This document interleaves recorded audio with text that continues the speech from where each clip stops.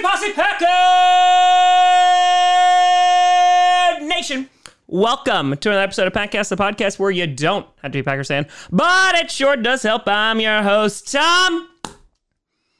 It's time to get that 53-man roster prediction out there because tomorrow they're going to finalize the actual thing. So no time like the present. Grossi, and today, I already told you what we're going to do. Before we get to that, I want to do a big shout and thank you to some brand new patrons and YouTube members. First, on the Patreon side of things, we have Lord and Savior King Henry 69. Nice. We have Ryan Reed. We have I bought a 54-pack of pizza bagels because I couldn't stop thinking of them. Thanks, Tom. And I only created this just to tell you. And we have Mr. Clintoon. A big shout out and thank you to you all. And over on the YouTube side of things, we have Jason Salisbury and Keegan Delamater. A big shout out and thank you to you all. So yes, folks, it's that time of year.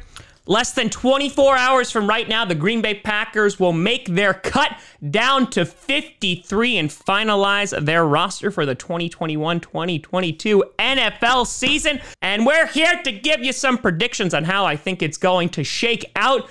There are some positions where it's literally just a toss of a coin, and especially when you're looking at offensive linemen. You could even look at D-line, you could look at corner and safety as well. And so I'm going to give you kind of my rationale behind this. Some of you are not going to be happy about it, but this is how I see the Packers potentially moving forward. First, let's go with the offense, in which I have the Green Bay Packers keeping 25 members of the offense. And let's just go through each position here, starting with QB. Last year, the Green Bay Packers kept 3 QBs. Of course, you had Aaron Rodgers, Tim Boyle, Laser Show, and Jordan Love. This year, I see them only keeping 2 with Aaron Rodgers and Jordan Love. And I already know that the Benkert squad is out in full force going, wait a minute, Kurt Benkert's not going to be on this team. And listen, I love Kurt Benkert. I'm all about Benkert season. Okay, ride or die. However, in terms of the active roster, I just don't think it's going to be a thing. Maybe, and I mean maybe, they're able to keep him on the practice squad, but at the same time, I don't even know if he's going to clear waivers considering he had a pretty good preseason. And so any team out there in need of a veteran QB, they can bring in a guy like Benkert and boom, they have a guy for really, really cheap. For us, we have the reigning defending MVP Aaron Rodgers, and you have Jordan Love. So it just seems that it's not going to be necessary to keep 3. I don't think that they're going to utilize another roster spot for QB, but who knows? Wherever Benkert ends up, I just hope he's happy.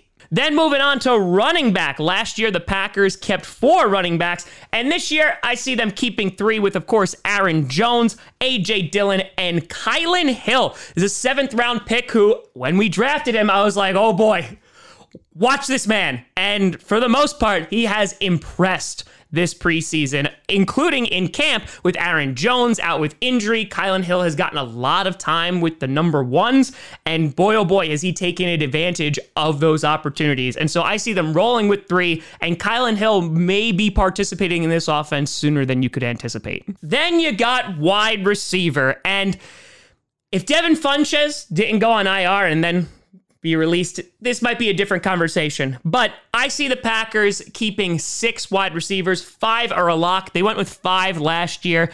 Could they go with 7 and maybe they keep a guy like Reggie Bagleton, or they go after a Juwan Winfrey?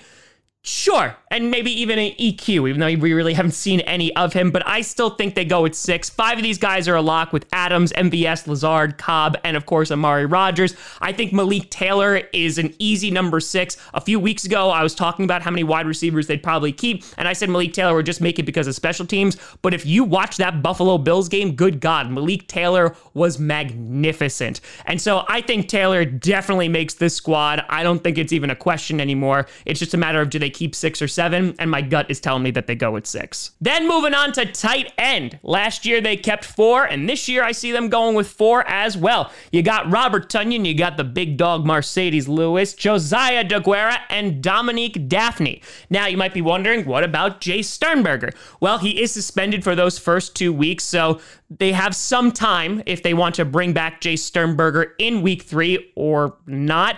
Jace has struggled this preseason. he's shown some flashes, which I'm like, yay, go. But is it going to be enough for the Packers to maintain him? But then again, you never know because injuries can happen. And within those first 2 weeks, boom, if there's an injury, week 3, boom, there's a roster spot. So there is still potential that Jay Sternberger eventually makes his way on this team, but we're just going to have to wait and see. Then moving on to offensive linemen, one of the more difficult positions to try and predict for this year. Last year, they went with 9. This year, I see them going with 10 O-linemen, considering that David Bakhtiari is injured. We still don't know his timetable on when he's going to return. I doubt he's going to be a week 1, but right now, how I see this shaking out is they have Bakhtiari, Jenkins, Myers, Turner, Lewis Patrick, you got Yosh Neiman, you got Royce Newman, who's been crushing it. You got Runyon Jr., you got Braden, and you got Kelly. Now, there is some flexibility here. One, depending on what they do with Bakhtiari, it might open up an O-lineman spot, so they'll be able to get a guy maybe like Cole Van Lanen, who they just drafted, a guy from Wisconsin. Listen, we're all rooting for him. But right now, this is how I see the offensive line shaking out. I think they'll definitely go with 10 just to have that depth. Hansen really hasn't impressed too much, and Lucas Patrick could be on the bubble, but I'm decently confident in this O-line roster. Moving on to the defense, we get to defensive line, in which the Green Bay Packers kept 5 last year, and I see them doing the same thing here, keeping, of course, Kenny Clark, you got Dean Lowry, you got TJ Slayton, you got Kiki, Do You Love Me?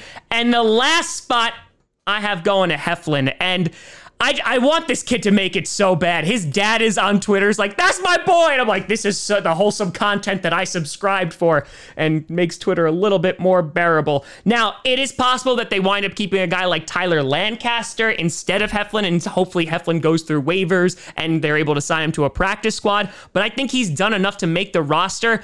I haven't seen enough from Lancaster, but the Packers might decide to stick with a veteran who knows the system.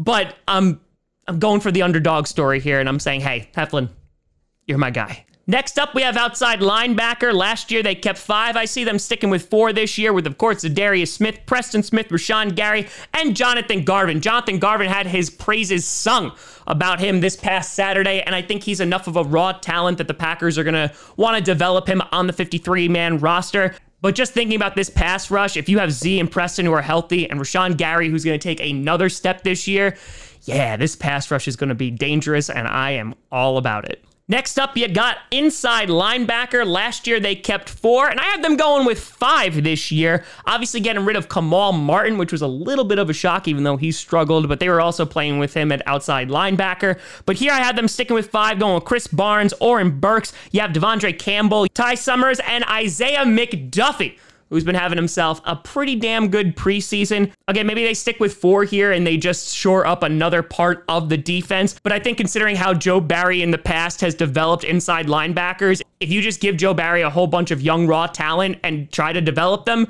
I think that it could pay dividends. Then you got cornerback, and this was arguably the hardest to try and predict because that 6th corner, it's a complete toss of the coin. Last year, they kept 6. I had them keeping 6 this year. You got Jair Alexander, Kevin King, Eric Stokes, Shannon Sullivan. You got Shamar Jean-Charles in there, who I think they'll wind up keeping. And then the last spot, I think it comes down to Ento or Yadam. And Ento is like that development, has shown flashes throughout the preseason kind of guy, had a great first preseason game, then also missed a whole bunch of tackles. And then you have Yadam, who a lot of people were like, oh, we just got another Josh Jackson. However, he's good on special teams. And so I'm going to give the slight edge to Yadam just because of what he brings. When you're in that 6th spot, it's really about how can you contribute to the team because you're not going to be out on the field all the time. How are you going to contribute in special teams? And you need a tackler. And Yadam is that. No, he's not amazing in coverage, but I think he might do just enough to make the squad. I would not be surprised if Ento is the guy, but right now, today, might change tomorrow, I'm leaning towards Yadam. Then finally on the defense, you have safety, in which they kept 5 last year. I see them doing that again with Amos, Savage, Scott, Black, and Uphoff. Now, I will say, safety is intriguing. They might go with 4. I was considering having Uphoff not on here, but if you go and take a look at an article written today by Perry Goldstein, I'll have the link in the description, talks about how important the safety position is in Joe Barry's defense, convincing me enough that they're gonna keep 5, just to have an extra body there, considering how Joe Barry likes to utilize his safeties. It's a pretty pivotal position in Joe Barry's defense, so I think they'll decide to keep 1 just in case. And then finally, to round off the special teams, of course, got Mason Crosby. You have J.K. Scott. He'll graduate high school this year. And then you got long snapper.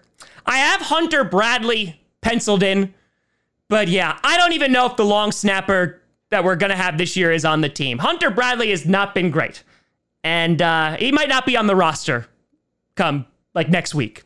I know that there's a bunch of long snappers being waived right now. We might snag one up, but I have Bradley in there because I don't know who else we're going to get at this point. So Bradley, you make the roster for right this second, but we'll see what tomorrow brings. So with that totals up to 53. I'm curious. Let me know what you think down in the comments below. Where do you see some guys making the roster, or do you see some guys not making the roster here? What are your key positions? Does a guy like Chauncey Rivers make the team? Let me know what you think. You can always find me at TomGrassiComedy.com or at TomGrassiComedy on all social media. See down below. Check out podcasts on SoundCloud, iTunes, Google Play Music, Spotify, and of course YouTube. And a big shout and thank you to all the patrons over at Patreon.com/TomGrassiComedy and the YouTube members. But thank you so much for watching. I'm Tom Grassi. And as always, go Pack Go.